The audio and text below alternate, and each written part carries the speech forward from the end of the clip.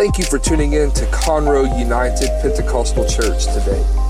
We pray that this podcast is a blessing to you. If there is ever anything we can do for you, please email admin@conroeupc.org. Why don't we tell him how great he is? Why don't you express yourself to him? You're holy and great and mighty. Hallelujah, hallelujah. We bless you, Lord. We worship you, Master. Hallelujah. Hallelujah. Thank you. Thank you, Lord, for gracing us with your presence today. Amen. I'm so thankful that each of you are here on this week of sacrifice. And as I told you, when you step into one of these weeks, all sort of things and all sort of distractions manage to rise up. But what an incredible, incredible week that we've had of repentance, of offering ourselves to the Lord. We had a prayer line here on Thursday night that was just phenomenal. It was more than I expected, and a wonderful, wonderful witness of the Holy Ghost. And then on a personal level, the close of that last prayer meeting when Sister Ramsey asked each of you to come and share love with my wife and I, Pastor Trent and Sister Kayla. I was so touched, and I so appreciate the spirit that we felt this week during our times of sacrifice. Amen. And the young people from Texas Bible College sacrificed this morning to be with us, and we thank you. Thank you. If y'all want, you can just stay, and we'll keep you here forever. You don't need to go back to Lufkin. Amen. Thank you so much for helping us this morning. I want to go to the word of the Lord. Amen. We have guests here today. Feel at home. Amen. If it's your first visit with us, please don't let it be your last. If you've not been here in a few days, where have you been? But I'm so thankful for each of us here this morning. This has been our annual week of sacrifice. There have been many meals fasted this week. Many hours of prayer have gone forth. And, of course, at the close of this service, we'll receive that annual offering that Pastor Trent talked about. I want to read to you one verse this morning and then endeavor to follow after what the Holy Ghost has put in my heart. Sleep left me on Monday night. Sleep left on Monday night. And all night long, I was up. And I feel like I have a fresh word this morning. The book of Psalms, 118 and verse 27. Psalms 118 and 27. God is the Lord, which has showed us light. Bind the sacrifice with cords, even into the horns of the altar. I read it once, and I'm going to read it a second time, and I know that since we've all read it, it will be a bit smoother on this second reading. God is the Lord. He has showed us light. Therefore, bind the sacrifice with cords, even unto the horns of the altar.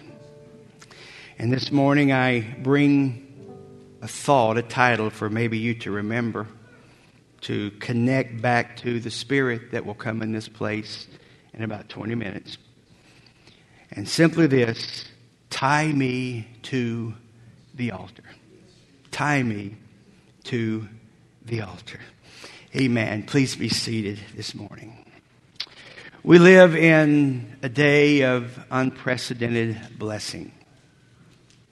No doubt, every person in this room over the age of 12 owns a cell phone.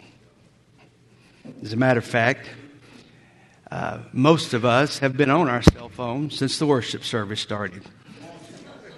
Is there a witness in the house? But we have these things that we feel that are so important to us. As a matter of fact, let's just stop. Can you pull your cell phone out? And I would like us to click open to social media real quick. And I want you to check into this service, all right? You let the devil know where you're at this morning. Let the world know where you're at this morning. So let's just do a check-in real quick. Some of you have already checked in. Check in again. Amen. We need to let the world know where we're at this morning. Bingo. I'm here.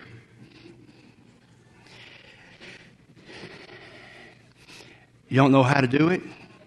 We need some young people to help some old people. There's no signal in here? Well, praise the Lord. We had a prayer meeting here one time. I thought it was the Holy Shekinah that lit up the room. And I realized later it was the blue glow from the cell phone screens where people were texting during the prayer meeting. So now that if you could, you've checked in. And if you couldn't check in, that's all right. I want us to make an ultimate sacrifice this morning. And I'd like for every one of us here to hit that button on your phone that turns it off. This is painful. There's not a one of us here that's so important that we can't do without this 20 or 30 minutes. Amen. And so I thought I was turning it off, but it's now telling me there's not a one of us here that's so important that we can't do without this. So I don't even know how to turn it off. Isn't that a sign of our modern addictions? I don't know what that means. If you like, I don't know how to turn my phone off, so I buried it. So, who would have ever thought that every one of us would carry one of these things around with us? For those of us that are old enough to remember rotary phones and 25 or 30-foot extension cords on our phones, stretching down a hallway into a bathroom or a bedroom, people getting clotheslined on the telephone cable at midnight when you went to the only single bathroom that was in your house in those days. But who would have ever thought that each of us would carry around with us this small personal communication device that today we pay over $1,000 for one of them? I know you don't spend the whole $1,000 the first day, but you buy them on the payment plan. And you make payments for a couple of years on those things. And when it's paid for, you decide you got to go through that whole thing again and get another new one. And you have one. Mom has one. Dad's got one. Kids have got them. And when you look at the collective value of the cellular phones in any given room, probably we could reduce national debt. We could certainly erase a church mortgage simply with the cost of our cellular expenses that we have. Today, as that example, our country is seeing prosperity at the level that we've never seen it before.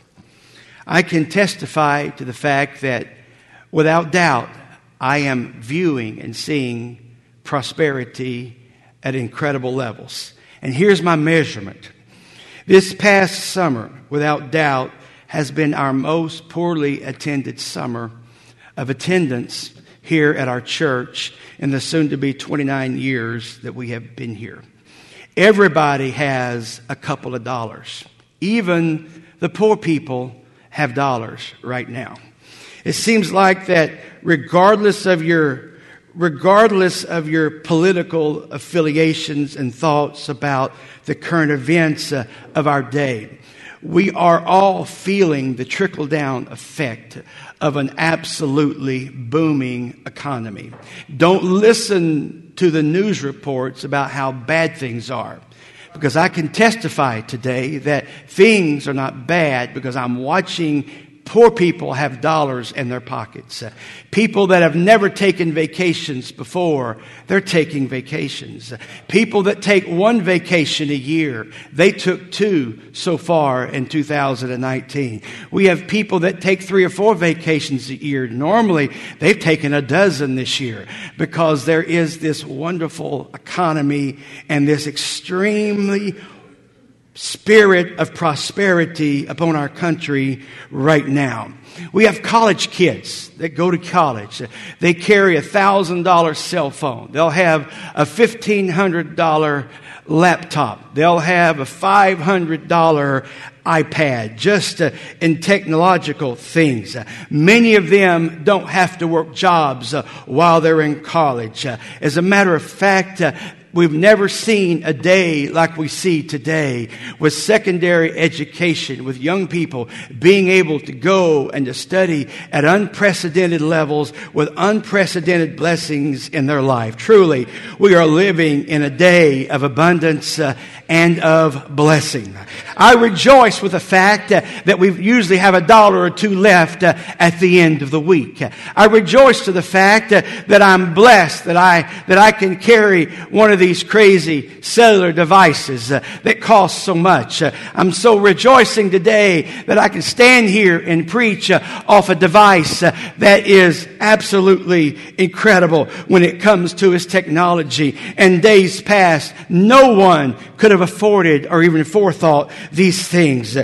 Truly, today, we live in a day of abundance and of blessing. And our church enjoys people who worship here that are blessed of God. And I'm so thankful for every blessing.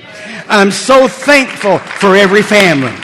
I'm so thankful for every report that I receive of bonuses and gifts and checks in the mail and blessings of God that come. And surely, truly, the last several months have been months of blessing and provision and abundance to our church. And for that, I want to stop and offer the Lord just a moment of thanksgiving for His blessings in my life. Can you do that? Amen.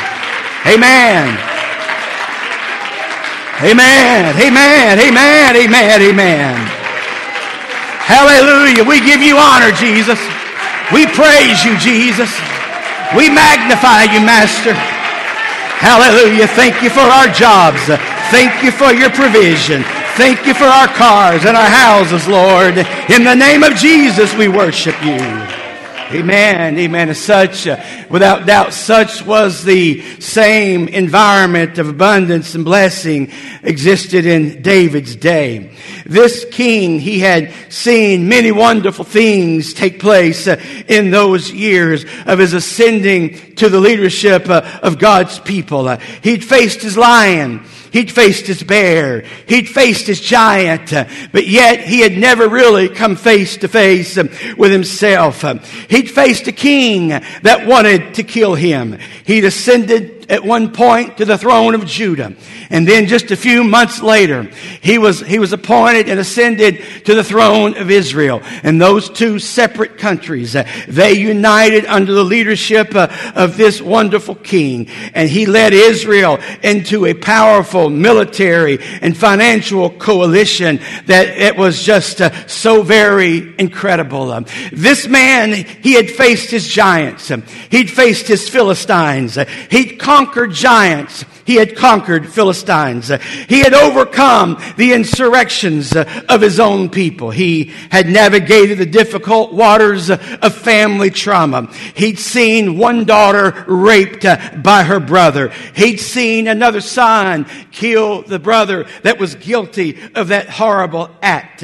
He had fled in the face of the rebellion of his most beloved son, Absalom. He'd wept over the death of Absalom when Absalom was killed by one of the soldiers that served David. David had seen incredible victories, but yet he'd also he'd also faced his own failures. His own moral failure would mark him and leave him with this stain for the rest of his life.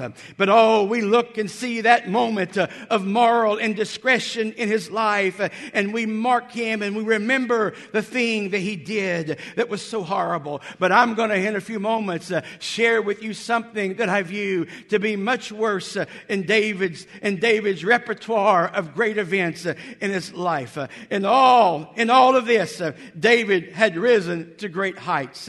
There had not been success at this level in Israel before him. He was an incredible leader. He had the favor of God. As a matter of fact, time and time again, we find David listed, written about, and sang about as the man who was after God's own heart.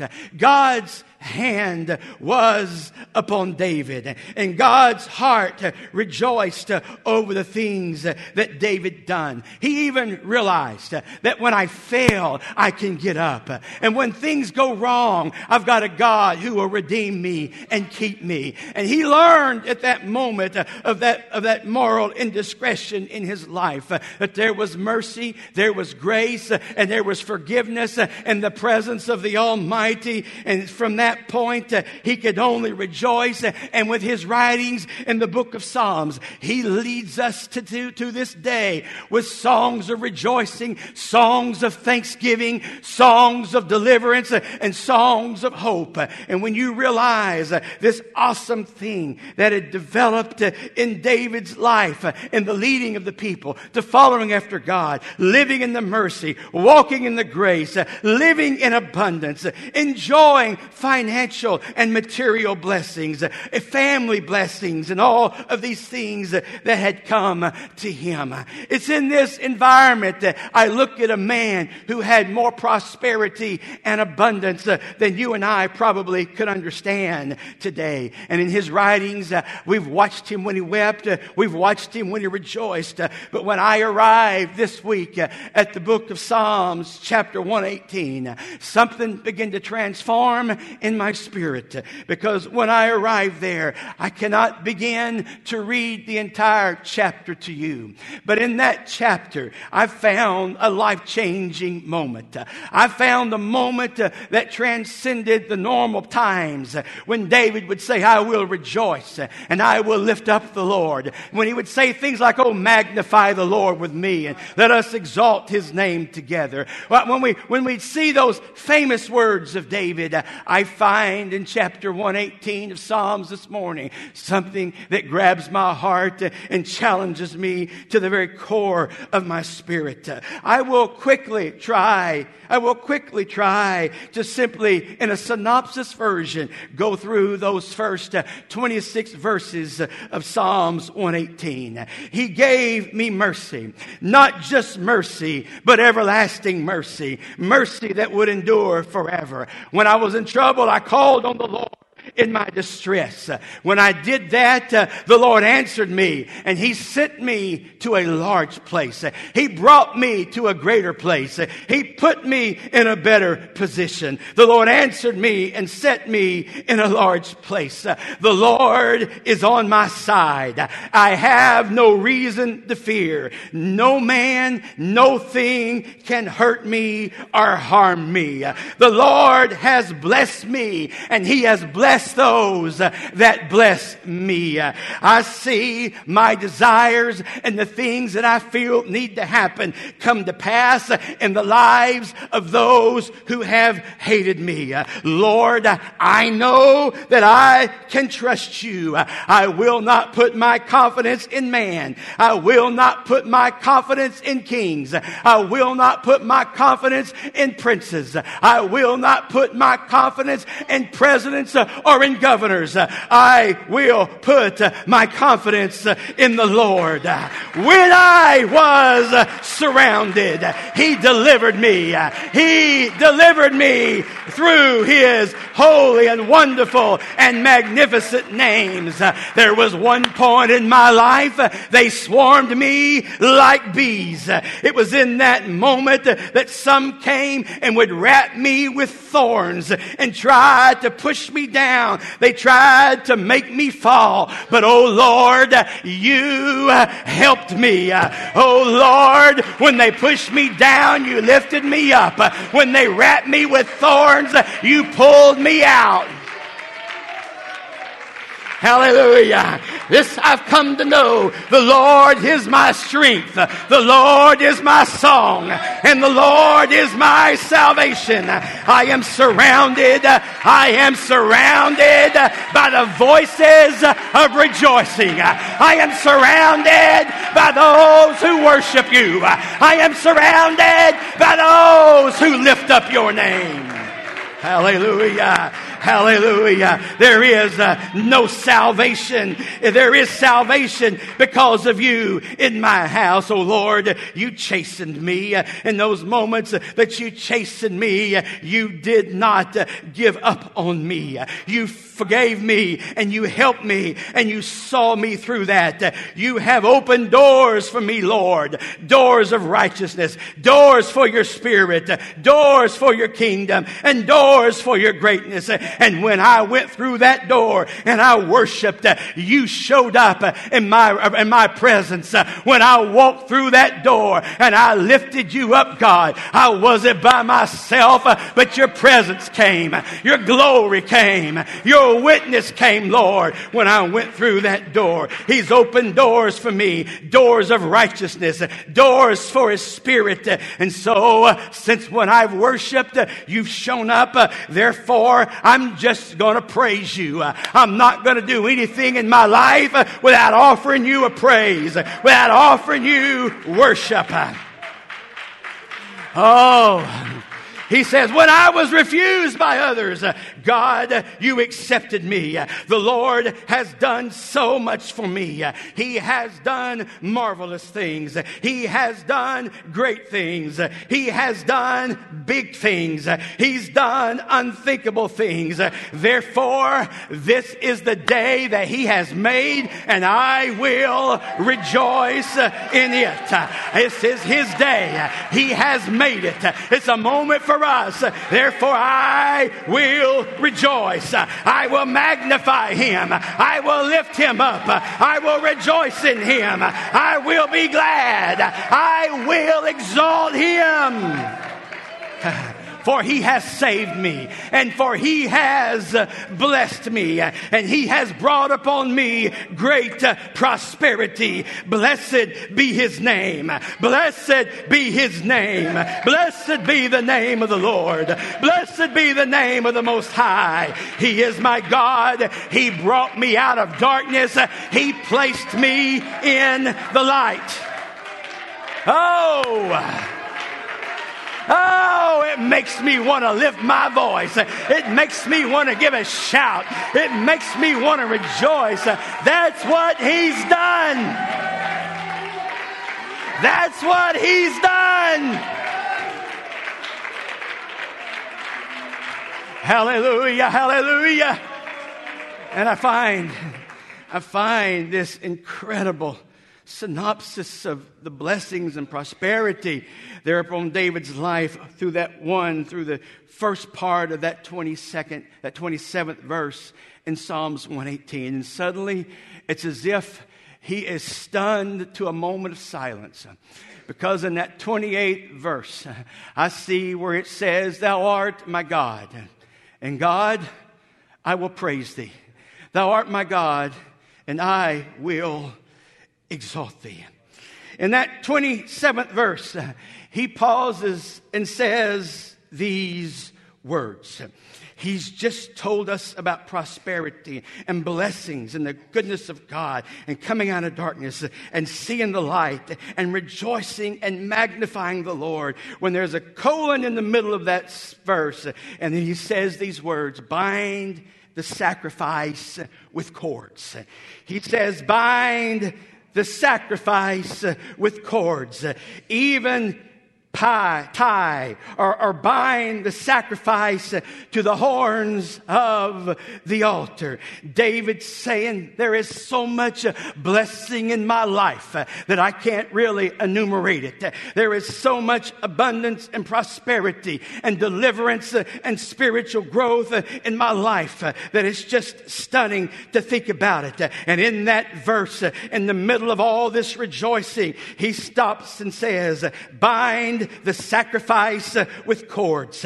Even tie the sacrifice to the horns of the altar. The Lord, He is my God, he says, which has showed me the light. Therefore bind this sacrifice with cords even to the horns of the altar. To me, startling clear to me, in the middle of the night earlier this week, I see this passage and I see a man of God that's operating in abundance and blessing, operating with so much prosperity and the goodness of God in his life. When he stops in the middle of his rejoicing and thanking God for the abundance in his life, it seems as if there's a switch finally goes on in his mind and his spirit. And if you can remember, David had faced his lions, and David had faced his bear, and David had faced his giants.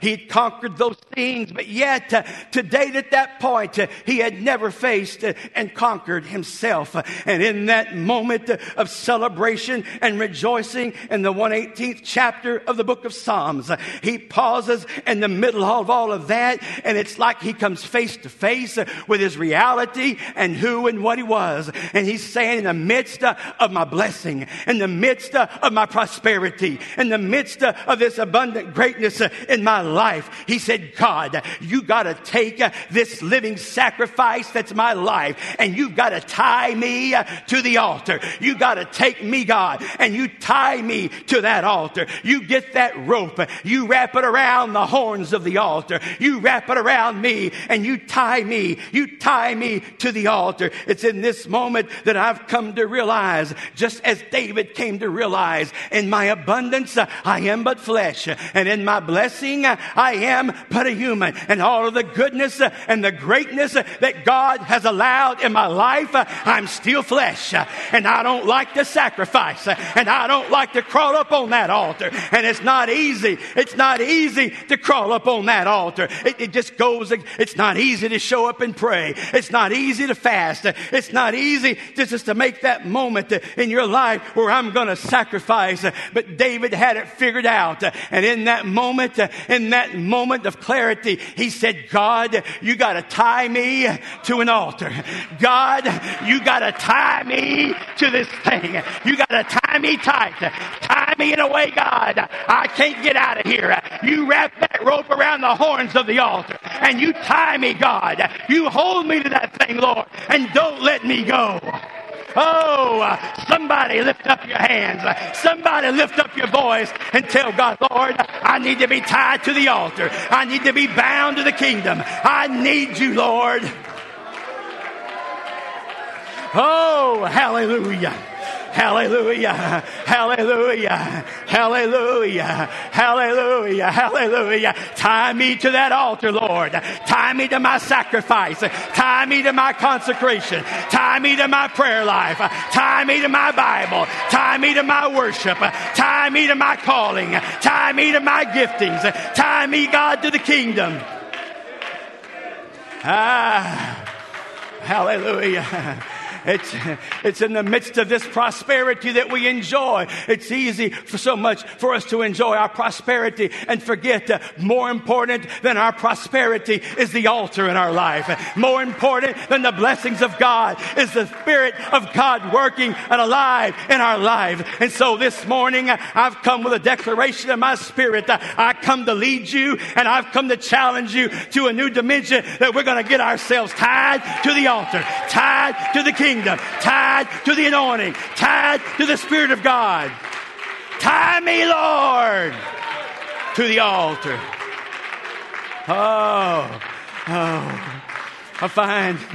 I I find that when Jesus was facing the turmoil of trauma in his disciples, and I mentioned this passage just a few days ago, but Jesus was facing the trauma and turmoil of the disciples that were following him. It says at one moment he had a crowd that was following him, and he looked up, and one day he saw some of that crowd that followed him begin to drift away, and it began to break his heart. And he looked as people drifted from their giftings and drifted from their callings and drifted from following after him. It was in this moment of frustration in his human spirit where he turned around and he asked the disciples, he said, will you also leave me? And it's in that moment that Simon Peter, that mouthy, impetuous, verbal Simon Peter, he just blurted out to the Lord, Lord, we're not going to leave you. As a matter of fact, Lord, where would we go? We don't have anywhere else to go. You have the words of life. And I see something happening right there. There is a group of people. There is a young man that will be one day the leader of the church.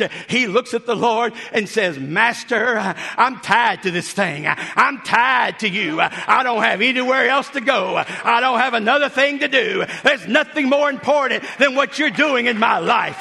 Lord, to whom would I go? I'm tied to you, Lord. I'm going to be there at the resurrection. I'm going to be there at the crucifixion. I'm going to be there at Pentecost. I'm going to be there, and you're going to have your way with me. I am tied to this house.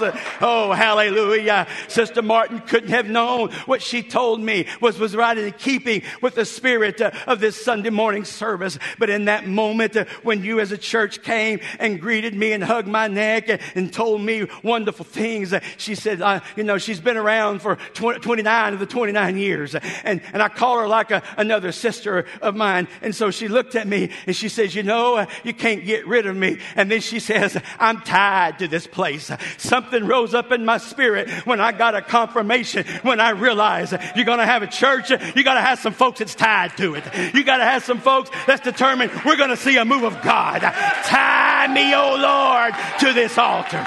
Tie me, oh Lord, to a move of God. Tie me, oh Lord, to this house. It is with this thought that I see three snapshots of the Apostle Paul this morning that I find absolutely astounding. He gave us what I called his beseeching moment. When he began to cry out and talk to the Lord, when he said these words, I beseech you, my brethren, by the mercies of God, that you present your bodies a living sacrifice, holy and acceptable unto God. Somehow Paul had figured this out pretty quick when he realized it's important that you present your bodies a living sacrifice. And a body that's alive don't want to sacrifice. A body that's alive doesn't want to get on an altar. So he understood and says, if I'm going to be holy and I'm going to be acceptable unto God and I'm going to be pleasing unto God and I'm still alive, I am a living sacrifice. And the way for me to really enjoy the blessings of God is for me to somehow manage to get myself tied to an altar. Because when I'm tied to the altar, my feet can't go some places. When I'm tied to the altar, my hands can't go some places. When I'm tied to the altar, my eyes can't go some places. My mouth can't say some things. When I'm tied, that's the reason he said, you present your bodies a living sacrifice. You get yourself living tied to an altar and you'll find holiness and you'll find how to preach, how to bless me and find exception in my life, in your life from me. It is that beseeching moment of Paul that I find so absolutely incredible. And then there is yet another moment that I want to point to, another verse that I find that is extremely extremely incredible. What? It's that moment of Paul's exclamation. It's that moment that he simply rears back and he says, what? It's an expression. At first, I didn't know if he was getting a word from God and he was saying, what? God? But then I read it again and I realize that what? He's not talking to God. He's talking to the church. He says, what? Know ye not that your body is a temple of the Holy Ghost, which is in you, which you have of God, and you are not your own? What? Don't you understand that you don't own yourself? What? Don't you understand you're a dwelling place for my spirit, for I bought you with a price. Therefore, I want you to glorify God in your body, and I want you to glorify God in your spirit. You can't glorify God in your body, and you can't glorify God in your spirit if somehow you don't take a moment in your life and say, God, you tie me to that altar. You tie me where my body will be pleasing unto you. You tie me, oh God, in such a way that I will be holy and I will be acceptable and I will be able to glorify you with my body. And you cannot keep a right spirit, and you cannot keep a pure spirit, and you cannot keep the spirit of righteousness and holiness inside of you and outside of you without this being tied to the altar. And so when I realized Paul said, I'm a living sacrifice, and when I'm a living sacrifice and I'm on that altar, my hands don't open certain websites. My mind doesn't think certain thoughts. I don't have conversations with wrong people. I do what God finds pleasing unto Him. And if I untie myself from the altar, I just might find myself in a compromising situation. But over here, tied to the altar, it's a no compromise zone. Tied to the altar is a no failure zone. Tied to the altar is the glory zone. So Almighty God, I pray you tie me, oh Lord, to an altar. Hallelujah. I must hasten. But that third snapshot of Paul that I see this morning is when I see him looking and he's writing back to the church, and he points the finger over at some faithful saints of God that were in another church. He says, brethren, I want to point you over here, and I want you to look at the house of Stephanas. When you get over there and you start looking at the house of Stephanas, he says these words, brethren, I want you to know the house of Stephanas, which is the first fruits of Achaia, that they have addicted themselves to the ministry of the saints. Somehow, Stephanas and his family, his children and his grandchildren, there was a generational thing that was going on in his family. They had somehow gotten themselves addicted to kingdom things. They got themselves addicted to spiritual things. And when he points that picture, that finger over at Stephanas, the way he said it was, they've gotten addicted to the ministry of the saints. They've gotten addicted to the things of God. They've gotten addicted to the things of the church. And Paul says in these three snapshots, he said, I beseech you that you be a living sacrifice. He says, you are not your own. You've been bought with a price. And so I say, you don't own yourself. You got to stay tied to an altar. And then I say, you want an example? Paul said, you want an example of a living sacrifice. You want an example of people who've got it all figured out. Look at Stephanas. Stephanas and his family, they've gotten themselves so addicted to the kingdom. That's all they think. The addict, all he thinks is his next fix. The alcoholic, all he thinks is his next drink. The porn addict, all he thinks is his next website. We just think nonstop to our own damage. We think that way. But this family, they learned a secret. Instead of being addicted to a porn thing that'll destroy me, instead of being addicted to alcohol, which will destroy my family, instead of being addicted to these other things, we choose to be addicted to the things of God. We're not going to tie ourselves ourselves to something ungodly. We're not going to tie ourselves to something unrighteous. We're not going to tie ourselves to wrong habits, wrong things, wrong entertainments. But instead, on a Sunday morning, we're going to say, you know what, Pastor? I think I need to be tied a little tighter. Tie that knot tighter, Pastor. Tie it around me. Hold me tight. Don't let me loose. I want to be tied. I want to be tied to an altar. Can you give God some glory now?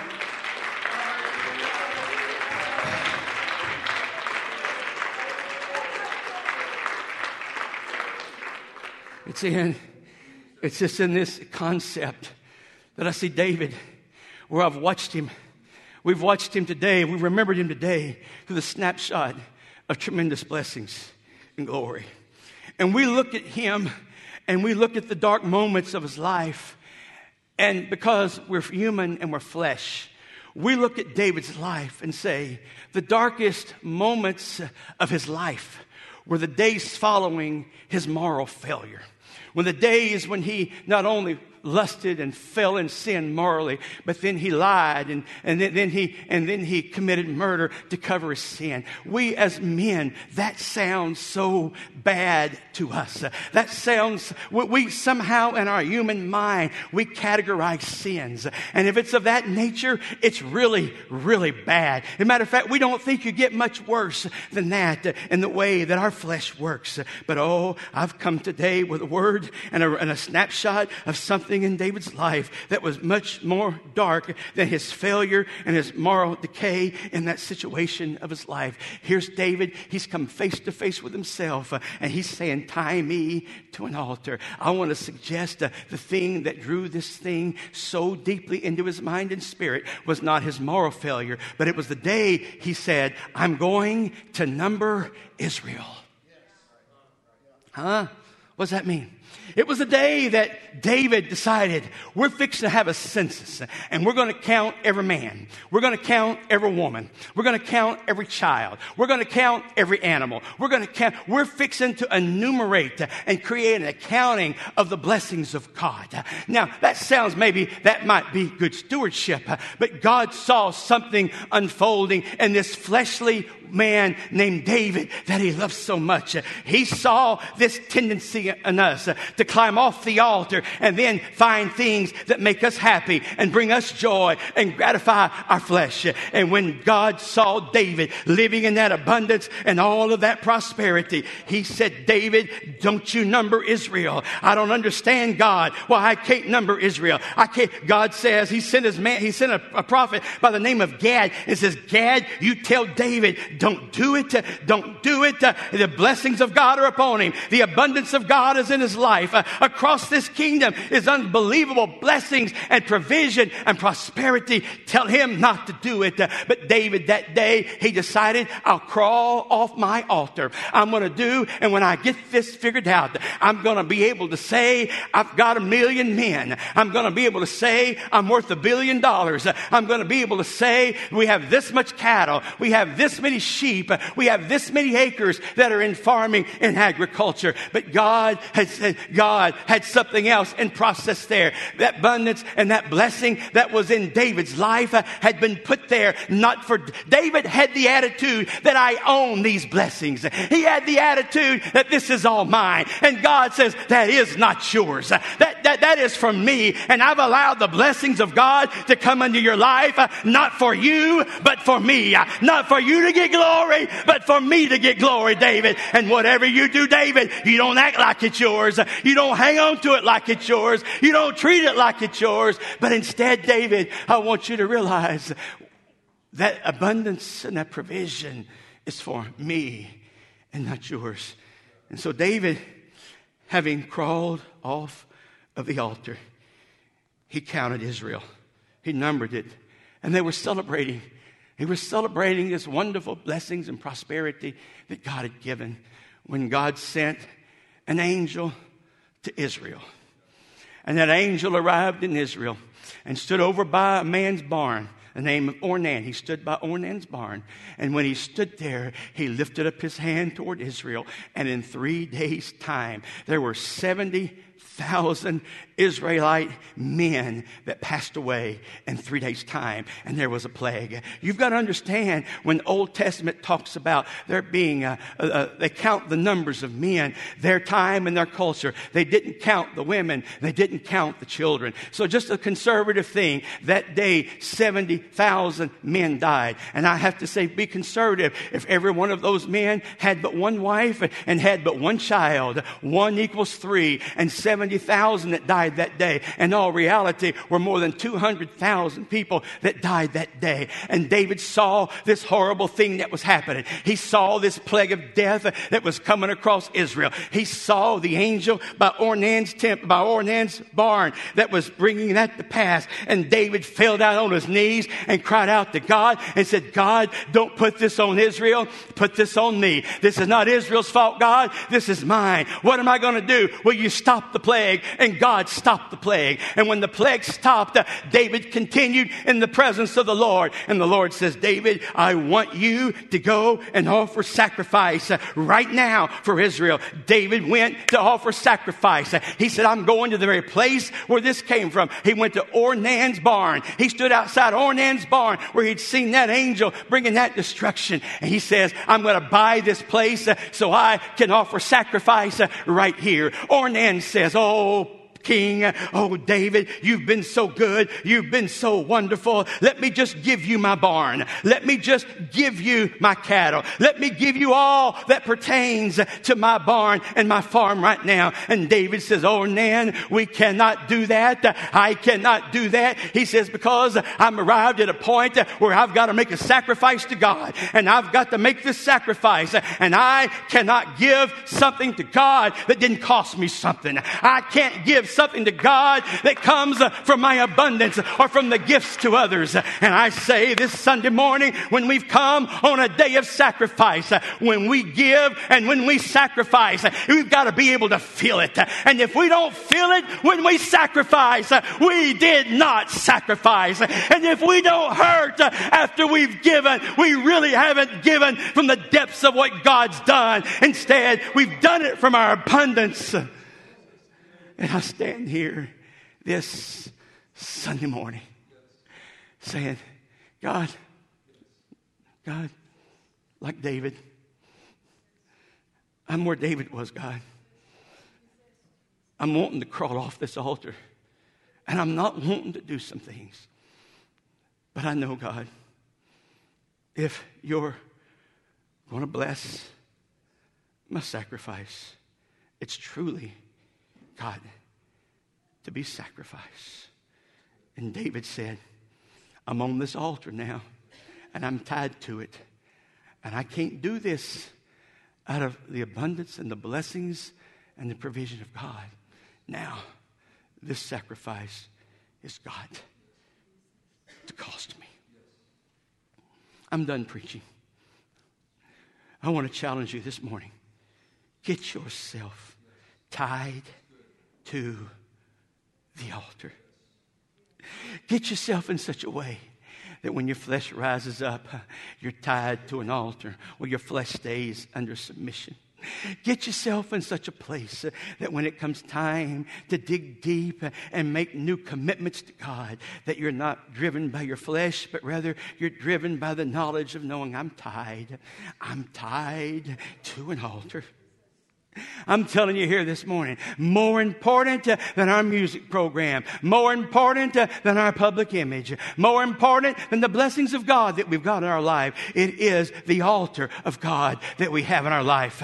We cling to programs. Sometimes we turn loose of an altar. I'd rather lose a program, but don't ever let me lose an altar.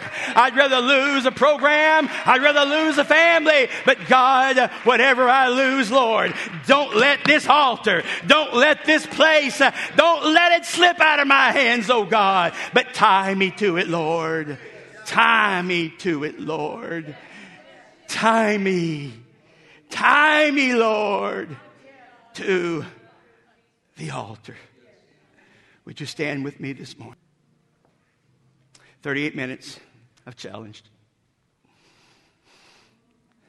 And you know that this week and today is about a sacrifice. So if you don't mind, close your eyes with me.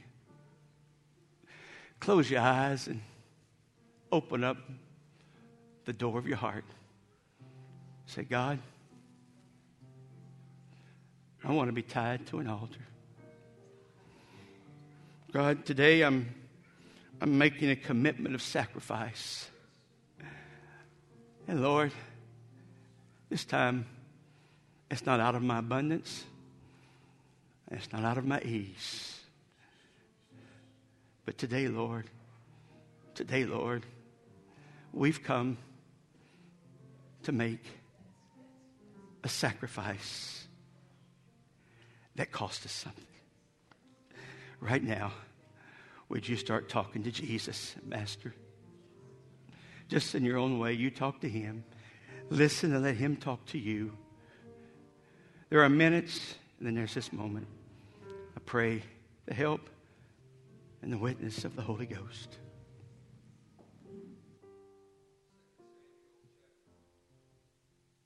Second Samuel chapter 24, verse 18. This will be on the screen, the New International Version.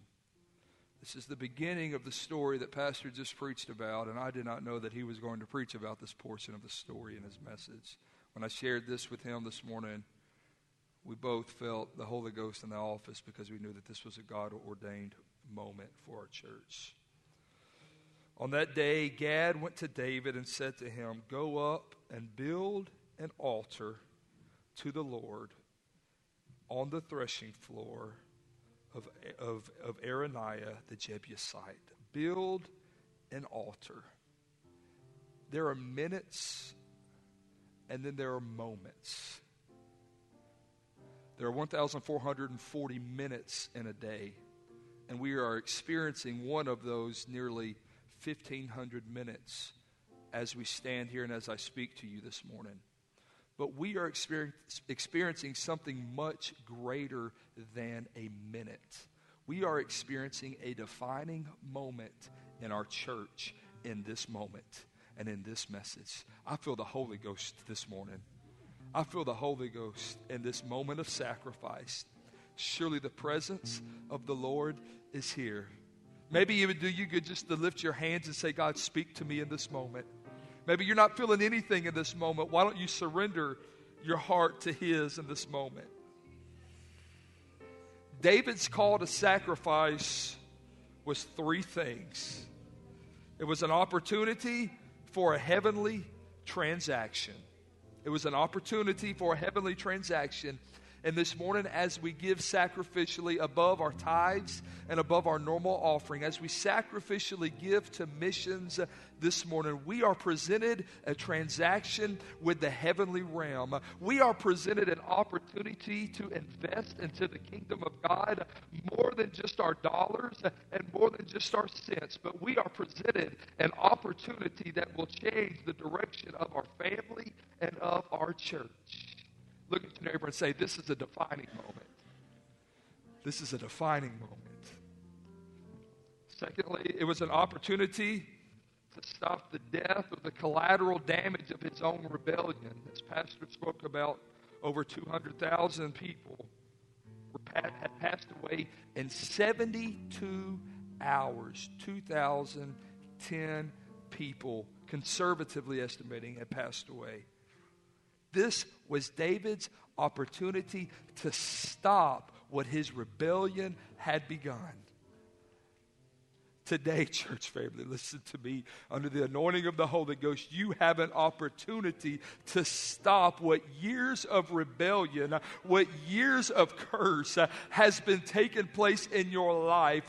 I'm not saying that you are rebellious and going to hell, but I am saying mistakes that we have made can be reversed today by the power of the Holy Ghost when we offer to God something that costs us greatly when we give Him when we give to him until it hurts. We reverse the curse of sin in our life. Thirdly, it was an opportunity to turn painful minutes into a memorable moment. all throughout the Old Testament, specifically dealing with the children of Israel, God had commanded them to build altars as a memorial. And just as God had commanded that of the children of Israel, I believe in 2019, to the spirit and to the heart of Conroe United Pentecostal Church, this is a moment where we build a memorial. This is a moment where we build an altar, and years down the road, when we are living in the blessings of God, when we realize that our children have come back to God, we can stop and turn around and point to an altar and say, that was the moment that the yoke of bondage was broken in my family. That was the moment when I tied myself to an altar, when I built an altar and I said, I will not budge off of this commitment. That is the moment that I will always remember. And as the ushers come forward at this moment, can we lift our hands and can we say, God, purge our heart as we sacrifice to you in this moment, God.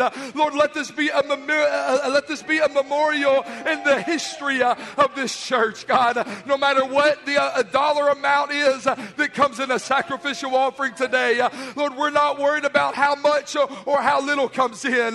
Lord, we are worried about building an altar and tying ourselves to the cause of your kingdom. Lord, we can't go to a foreign field, but we can help send people. Lord, we can't train all the ministers we need to in this house, but we can partner with Texas Bible College. Lord, we can't go to Europe here in a couple of weeks, but we can partner with the Seton family. God, we can't do all that you are asking to do. We can't do all that needs to be done in these last days, but what we can do today is build an altar of sacrifice. That's it. Now, just can you lift your hands and say, thank you, Jesus. That's it. Let me hear you. This is a moment of worship in our church. Thank you, Jesus. Thank you, Jesus. Thank you, Jesus. Come on, let me hear you worship this morning, church. You've been preached to. You've responded to preaching. But now can you step into the flow of the Holy Ghost? In the name of Jesus. Yes, Lord. Yes, Lord. Yes, Lord. Yes, Lord. Yes, Lord. Yes, Lord. Yes, Lord.